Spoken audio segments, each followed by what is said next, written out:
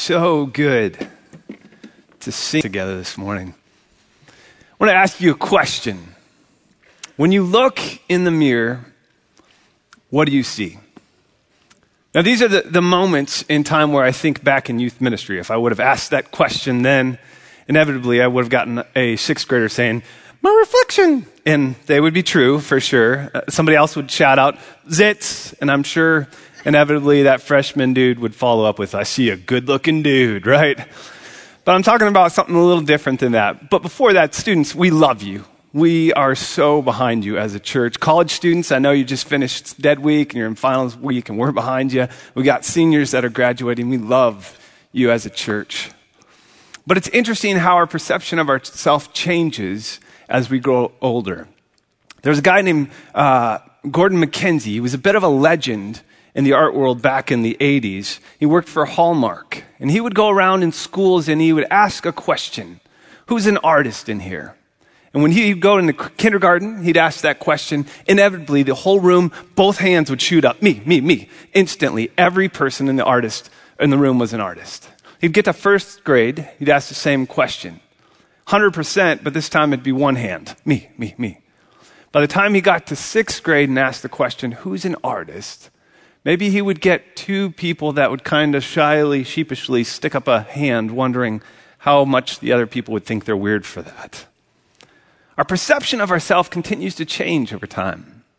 I wonder sometimes if we look in the mirror and we look at the person in the mirror, if we start to see somebody because of their failures.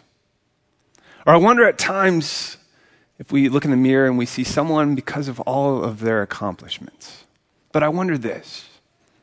If Jesus were standing next to you as you looked in the mirror, what would he see? We want to look at that this morning. We're in Acts chapter 9, so if you have a Bible, you can join me there. And we'll start in verse 1, Acts chapter 9. But Saul, still breathing threats and murder against the disciples of the Lord, went to the high priest and asked him for letters to the synagogues at Damascus, so that if he found any that belonged to the way, men or women, he might bring them bound to Jerusalem. He's still breathing out murderous threats. He's ruthless, looking for men and women, anyone that were following Jesus Christ. Let's get a little bit of reminder on who this guy is. Remember just a couple chapters ago, in the end of chapter 7, there was a disciple that was stoned and murdered for his faith in Jesus Christ and was proclaiming it to the religious leaders at the time. And in verse 58 of chapter 7, it says this, "And the witnesses laid down their garments at the feet of a young man named Saul." If we'd actually jump forward into chapter 22, Saul himself would say this, "I myself was standing by and approving and watching over the garments of those who killed him." Then we get into chapter 8 and we realize that Saul, this young man, was passionately ravaging the church. In fact, in chapter 9, we're going to see a word describing Saul that he had wreaked havoc on the church. Stott says it was a brutal, sadistic cruelty. And not only there in Jerusalem, but if we skip all the way to chapter 26 and verse 9, it says this, Saul himself sharing this. "I myself was convinced that I ought to do many things in opposing the name of Jesus of Nazareth. And I did so in Jerusalem, not only locking up many of the saints in prison after receiving authority from the chief priests, but when they were put to death, I cast my vote against them. I punished them often in all the synagogues and tried to make them blaspheme. And in raging fury against them, I persecuted them, even to foreign cities." So the Jewish Christians were in Jerusalem and Saul was running around, rounding them up, killing them, taking them off to prison. And as they scattered and dispersed about, he wasn't willing to let them go. He now became as though a predator stalking his prey. He hunted them down to every place that they'd gone. One of those places was in what we're looking at in chapter 9 now. So out to Damascus. There was a synagogue located there. No doubt there were synagogues all over as the Jews had been dispersed into exile. And so Saul now goes to follow them there. Now, what else do we know about Saul? We know that he was a highly educated Jew, that he had studied under Gamaliel, and he scrupulously followed the law. Every letter that he thought possible, he would try and follow it. We also know that he was a zealot. In Philippians chapter 3, it says, "As for zeal, a persecutor of the church." Now, what is a zealot? It's someone with violent passions to preserve the purity and faithfulness of Israelites' commitment to Yahweh, their God. In fact, the first zealot we ever find is in Numbers chapter 25. It's Aaron's grandson. It's a priest, and his name is Phinehas. And the children of Israel had landed near an area where the Moabites had lived. And the Moabites had started to infiltrate the camp. They had started inviting the Israelites to worship their God. The men started bringing Moabite women into the camp and practicing sexual immorality with them. In fact, all of this started taking place as God was speaking to the children of Israel about their wickedness. And one of the men in the camp brought a Moabite woman into the camp and went into his tent. And Phinehas, with a passionate rage to preserve the purity and the commitment of the Israelite people, grabbed a spear, followed them into the tent, and drove it through both of them. We know that Saul had a passionate, intense fury to preserve the purity of God, although he'll find out later he's misdirected. Every morning he would recite the Shema. "Hear, O Israel, the Lord our God is one." A monotheistic God, a God of one person. And so he thought that Jesus was misleading people away from the one true God.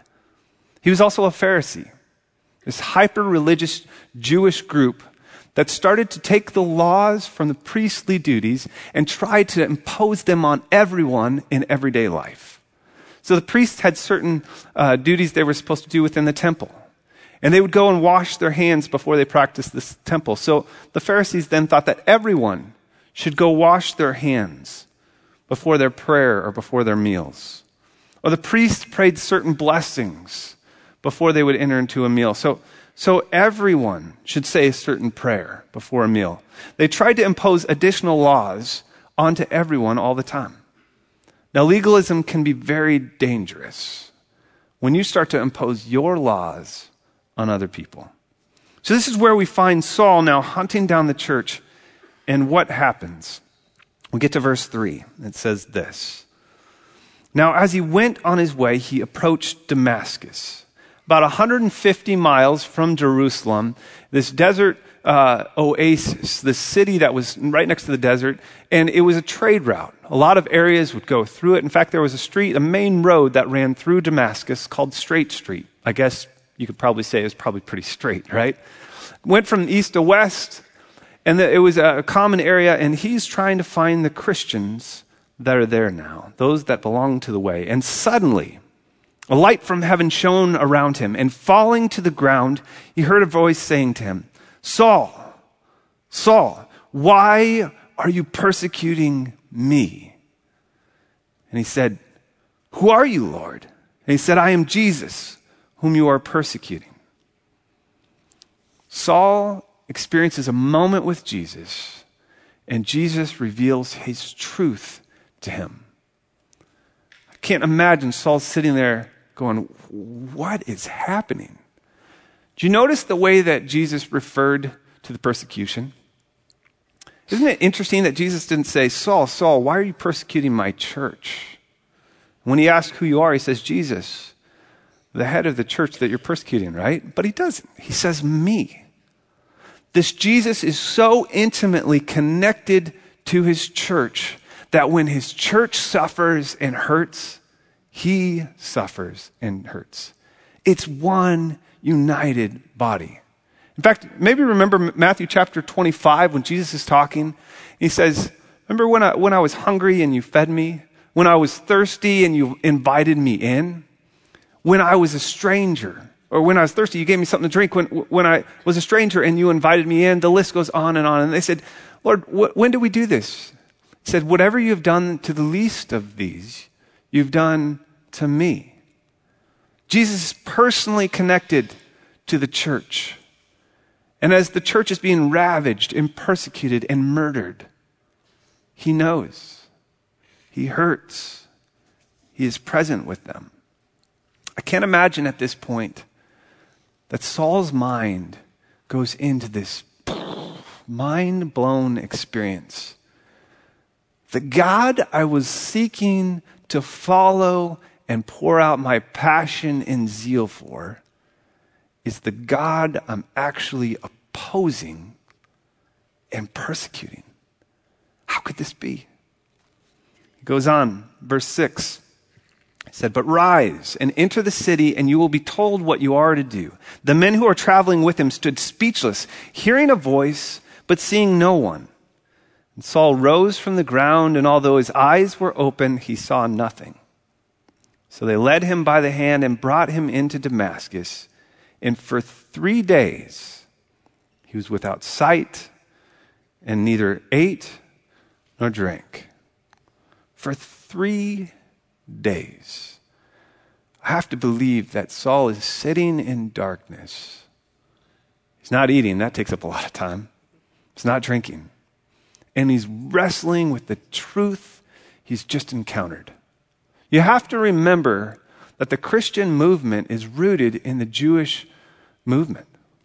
It's now a messianic Jewish movement that is flowing out from Judaism. It's not meant to be separate in Christianity, but it's meant to point to the Messiah, to the Redeemer. So for 3 days, he has to be wrestling with what's taken place. But this Messiah that God had promised was supposed to be this king. But then we remember back in chapter 8, as Philip was talking with the Ethiopian, he spoke of him as a suffering servant. But what about all the sacrifices that we've placed on animals for our atonement? There's no way that animals could really ever complete that. But could it be that God's Son is God? That God is a triune God, one God in 3 persons, and that his Son is the ultimate sacrifice? What about Abraham and this blessing that would bless the whole world? Could it be that Jesus was that blessing that flowed from David's line? As he continued to see and wrestle through this, I wonder what went through his mind. Because whenever I see my need, it either makes me want to work harder or give up and surrender. Now, often it's just work harder. Well, there's got to be something I can do. Like there's got to be some more laws I can follow. There's got to be something more I can give. There's got to be something more I can pay, right? God, how much do I owe you? Let me just write you a check. Everybody that's 20 and under here just said, what in the world is a check, right? Let me just Venmo you, right? God, how much do I owe you? But that doesn't work. We can never pay enough. So at some point in our life, we have to realize that the truth leads us to this point of scandalous grace. I learned in my church growing up that grace meant unearned, undeserved favor. This scandalous grace of God extended to us. Keller tweeted this out. The gospel is this: you are more sinful and flawed than you ever dared to believe. This is absolutely true for Saul. But you are more accepted and loved than you ever dared hope. This is also absolutely true of Saul. Martin Luther tweeted this out. Actually, he didn't tweet it. He's more of a pen and paper kind of guy. Whoever sees Christ as a mirror of the Father's heart actually walks through the world with new eyes. So let me ask you this statement. God loves you with the same love that he loves his perfect Son, Jesus Christ. What goes through your mind and in your heart when you hear that? God loves you with the same love that he loves his perfect Son, Jesus Christ. How I understand that and how I accept that tells me a lot about my belief and understanding in the theology of grace. Someone said it this way. Religion says, I I messed up. My dad is going to kill me. But a relationship with Jesus says, I messed up. I got to call my dad. I wonder how much we understand the grace that is offered to us. And Saul is sitting there 3 days without sight, neither eating or drinking, is pondering the truth that's been exposed to him. And now God is going to show him an act of grace through someone who themselves has experienced this grace. In verse 10, now there was a disciple at Damascus named Ananias, and the Lord said to him in a vision, Ananias. He said, Here am I, Lord. And the Lord said to him, Rise up and go to a street called Straight, and at the house of Judas look for a man of Tarsus named Saul. For behold, he is praying, and he sees a vision of a man named Ananias come in, lay his hands on him so that he might regain his sight. Ananias. Now you guys all know Ananias, right? Who's this guy? Like in our minds we go, okay, David, king, killed giants. Yeah, I got David. Moses, yeah, led the people out of Egypt. Pharaoh got some stuff around that for him. Even Saul. Okay, Saul, I understand this. Ananias, we don't know a lot about Ananias, do we? We're like, wait, didn't we hear about him in chapter 5, Ananias? No, actually it's a totally different guy. Ananias was a very common name. It's a reminder to me that God has plans and purpose for each and every one of us. He's gifted us uniquely, and we're all invited to join him in the story in different ways to bring about the flourishing that he has planned in this world. So Ananias responds in verse 13, but Ananias answered, Lord, I have heard from many about this man, how much evil he has done to your saints at Jerusalem, and here he has authority from the chief priests to bind all who call on your name. It's as though Ananias is like, hey, God, there might be some things that you haven't gotten the memo on. Let me fill you in. So you just asked me to go meet with this guy that's come to Damascus, but he actually came here to hunt me down. And if I go meet with him, he's killed people, he's persecuted people, he's locked people up in prison. There's a sense of fear that you're sensing from Ananias. God, do you understand what you're asking me to do? I wonder if even maybe there's a sense of anger within Ananias. Very likely that he could have known someone in his family or someone in the church that had been persecuted by this very man. If God asked you to go and be a part of the work he's doing in someone's life that had killed your family, would you go? It's a reminder, too, that God doesn't use perfect people. There's only been one perfect person that walked this earth. And from that point on, his plan has been to use imperfect people, ordinary people, people filled with his Spirit who dare to obey what he asks them to do. So how does Ananias respond? Verse 15, but the Lord said to him, Go, for he is a chosen instrument of mine, to carry out my name before the Gentiles, the king and the children of Israel. For I will show him that he must suffer for the sake of my name. So Ananias departed and entered the house. Go.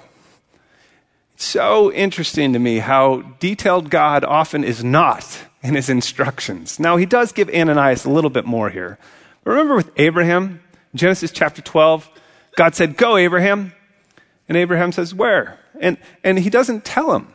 Actually, the information that he gives him more information that he already knows. He tells him where he's going to leave his family. He tells him all these things he's leaving from. I'm sure Abram's like, hey, I already knew that, but where are we going? But by faith, he steps out. Genesis chapter 22, he tells Abram to sacrifice his son. Not a whole lot of details in that one either. And here we find him telling Ananias, Go. Gives him a few other details of where he's going to find him and what he's going to use Saul for. But as Ananias walks in there, there's still a lot of unknowns, I'm sure, going through his mind. But he does know this. He knows that God has chosen Saul. Saul later realizes this too. This truth rocks him.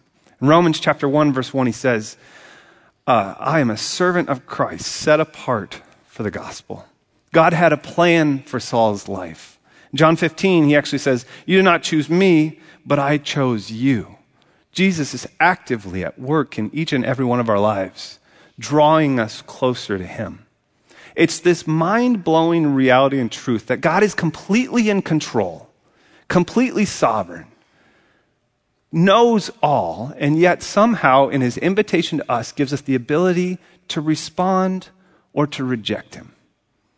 Something I don't think I'll ever be able to wrap my mind around. But C.S. Lewis gives a little glimpse of this in his own story in his book called Surprised by Joy. It's an autobiography. As he shares a little bit more about his experience in his conversion with Jesus. He says this: "The odd thing was that before God closed in on me, I was in fact offered what now is to appear as a moment wholly free choice. In a sense, I was going up to Heatonton Hill on the top of a bus. Without words, and I think almost without images, a fact about myself was somehow presented to me. I became aware that I was holding something at bay or shutting something out. Or if you like, that I was wearing some stiff clothing, like corsets, or even a suit of armor as if I were a lobster. I felt myself being there and then given a free choice. I could open the door or keep it shut. I could unbuckle the armor or keep it on. Neither choice was presented as a duty. No threat or promise was attached to either, though I knew to open the door or to take off the corset meant the incalculable. The choice appeared to me to be momentous, but it was also strangely unemotional. I was moved by no desires or fears. In a sense, I was not moved by anything. I chose to open and unbuckle and loosen the rein. I chose, yet it did not really seem possible to do the opposite." He goes on to say, "To me, as I then was, they might as well have talked about the mouse's search for the cat. It's not that the mouse goes and finds the cat, it's that the cat finds the mouse. God pursues us. We don't find God. And in this reality, God is continuing to pursue Saul. It gets into this theological framework called election. And it can be very hard for us to understand, but the best way I heard somebody phrase it is that election is not a doctrine to be analyzed, but it's a truth to be adored. This God of the universe loves and pursues us. But not only that, he has a plan. He says that he's his instrument. Another word for this in Greek would be vessel. It's this handcrafted instrument for a specific purpose. God is going to use him in an incredible way. So verse 17, Ananias departed and entered the house, and laying his hands on him, he said, "Brother Saul," scandalous grace. "Brother Saul, the Lord Jesus, who appeared to you on the road by which you came, has sent me so that you may regain your sight and be filled with the Holy Spirit." And immediately something like scales fell from his eyes. He regained his sight, and he rose and was baptized. And taking food, he was strengthened. It's interesting, we see these different pictures that Luke's painting that show the conversion that's taking place, almost as these symbols or metaphors in Saul's life. He talks about light, darkness. He talks about blindness and then seeing. And it's interesting, a lot of people have actually thought that God changed his name. That's not true.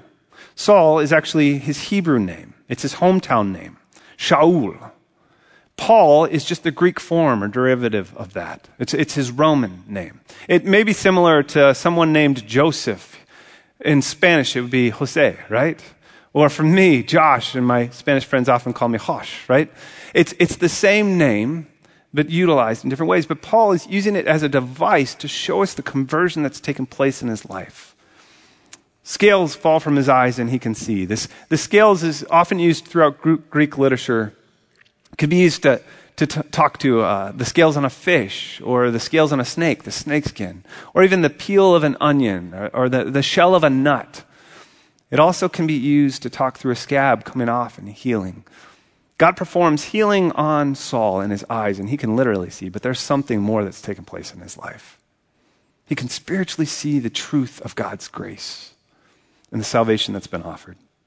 So what's he do? Immediately he was baptized. Because when God takes root in our lives, we want to show others the transformation that's happened in our life. It's crazy to me. He does this before he even goes and gets food. He just gets up and he goes, and he's baptized, and then he gets food and he moves on. In verse 19, for some days he was with the disciples, and immediately he proclaimed Jesus in the synagogue, saying, "He is the Son of God." And all who heard him were amazed and said, "Is this not the man who made havoc in Jerusalem of all those who called upon his name? And has he not come here for this purpose, to bring them bound before the chief priests?" But Saul increased all the more in strength and confounded the Jews who lived in Damascus by proving that Jesus was the Christ. Saul did not lose his zeal. His zeal was redirected for what it was made for. This creator had built a creation, handcrafted, and made Saul with a passionate skill, a personality, and an ability to proclaim him in miraculous ways, in courageous ways. And we're going to see that unfold through the story of Acts. He's a new creation, but God now uses that new creation in that same framework that he's wired within Saul for his plans and his purpose. In the same way that he wants to use each one of us in the ways that he's given us skills and gifts and personalities. Verse 23, and when many days had passed, the Jews plotted to kill him, because their plot became known to Saul, And they were watching the gates day and night in order to kill him. But the disciples took him in by night and let him down through an opening in the wall, and lowering him in a basket. Verse 26, and when he had come to Jerusalem, he attempted to join the disciples, and they were all afraid of him, for they did not believe that he was a disciple. Now this makes sense, right? He had gone up to Damascus for one purpose alone. And when he's returning, they're thinking he's still on that. I wonder if they think, is this a ploy to draw us out so he can bind us? They reject him. They're scared of him. We like the idea of grace in theory, but putting it into practice is a whole nother thing. For these disciples, they're concerned for themselves, but they are going to learn to continue to extend grace and truth. The reality is this: it's not just grace or it's not just truth. It's grace and truth. John 1:14 says this, and the Word became flesh and dwelt among us. We have seen his glory, glory as of the only Son from the Father, full of grace and truth. That same Spirit of grace and truth now lives in the church. And it's not half grace and half truth. It's full of grace and truth. It's not either grace or truth. It's full of grace and truth. Grace often is something, if we just look at that and not hold any truth, that can lead to compromise. And truth is something that if we just look at that and don't hold to any grace, can lead to being an uncaring jerk. But God has used this way within his Son to extend both the truth of the reality of the Savior and salvation that's offered in a way of grace. Kevin DeYoung says it this way: Jesus came from the Father, full of grace and truth. All grace, all truth, all the time.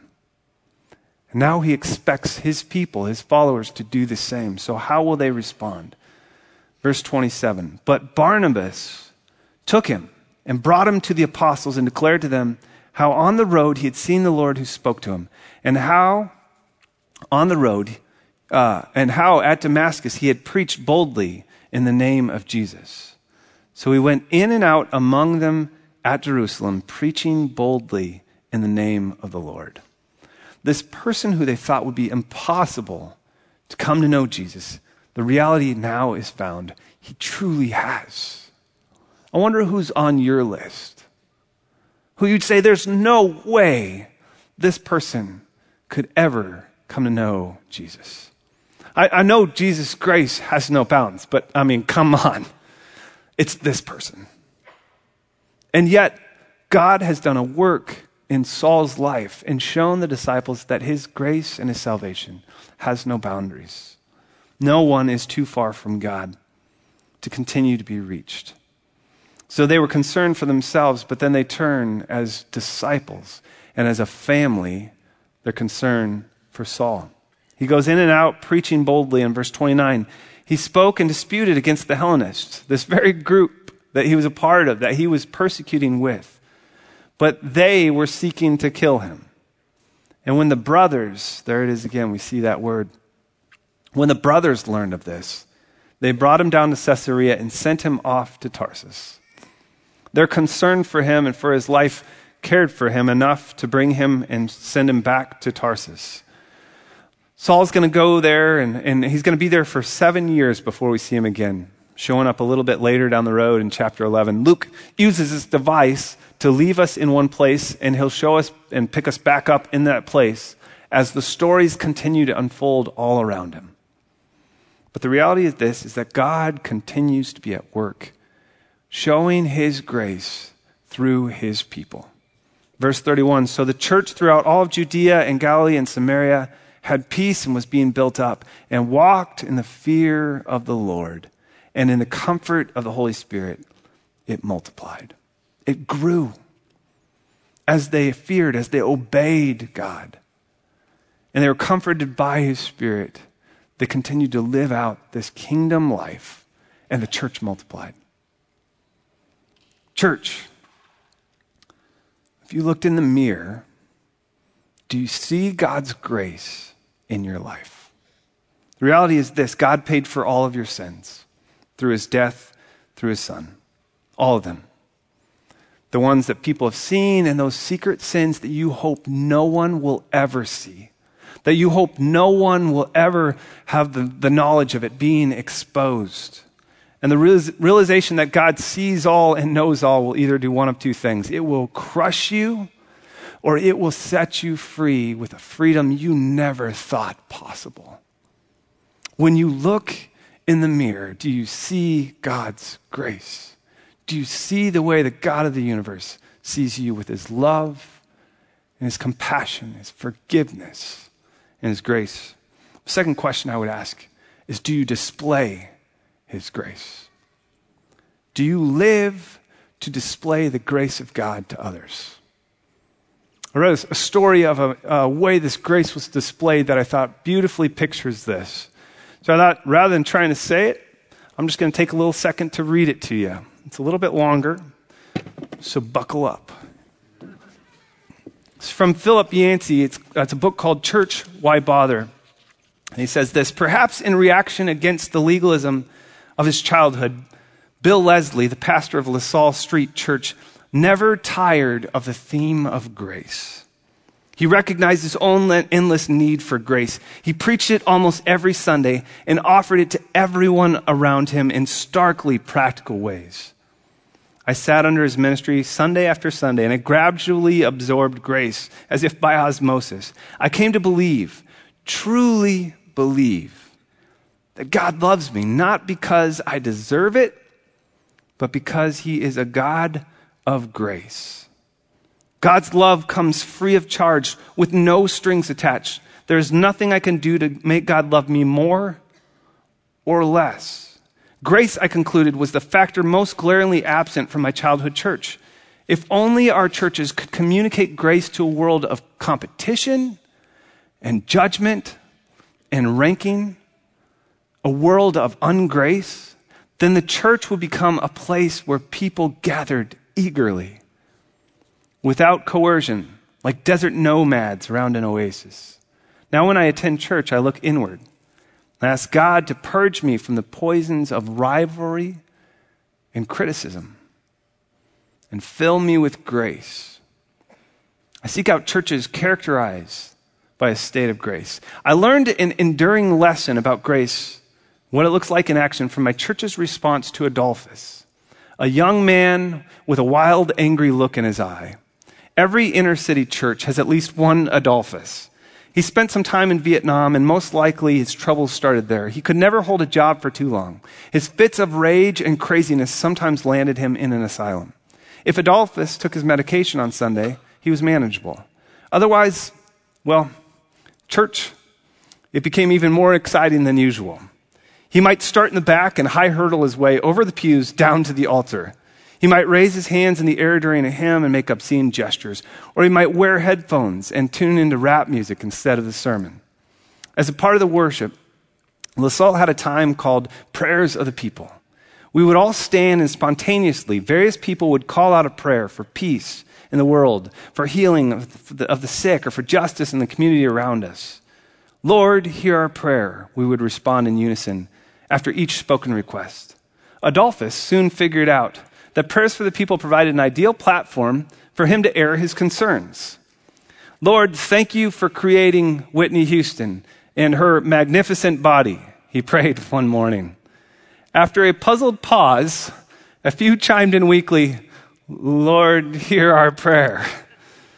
Lord, we thank you for the big recording contract I signed last week and for all the good things happening in my band, prayed Adolphus. Those of us who knew Adolphus realized he was fantasizing, but others joined in with a heartfelt, Lord, hear our prayer. Regular attenders came to expect the unexpected from Adolphus's prayer. Visitors had no idea what to think. Their eyes would snap open, their necks would crane to get a look at the source of these unusual prayers. Some of these prayers were met with an awkward silence. Once Adolphus prayed that the white honky pastors of this church would see their houses burned down this week. No one seconded that prayer. Adolphus had already been kicked out of 3 other churches. A group of people in the church, including a doctor and a psychiatrist, took Adolphus in as a special project. Every time he had an outburst, they pulled him aside and talked it through, using the words inappropriate a lot. Adolphus, your anger may be justified, but there are appropriate and inappropriate ways to express it. Praying for the pastor's house to burn down is inappropriate. We learned that Adolphus sometimes walked 5 miles to church on Sunday because he could not afford the bus fare. Members of the congregation began to offer him rides. Some invited him over for meals. Most Christmases he spent at our assistant pastor's family's home. The day came when Adolphus asked to join the church.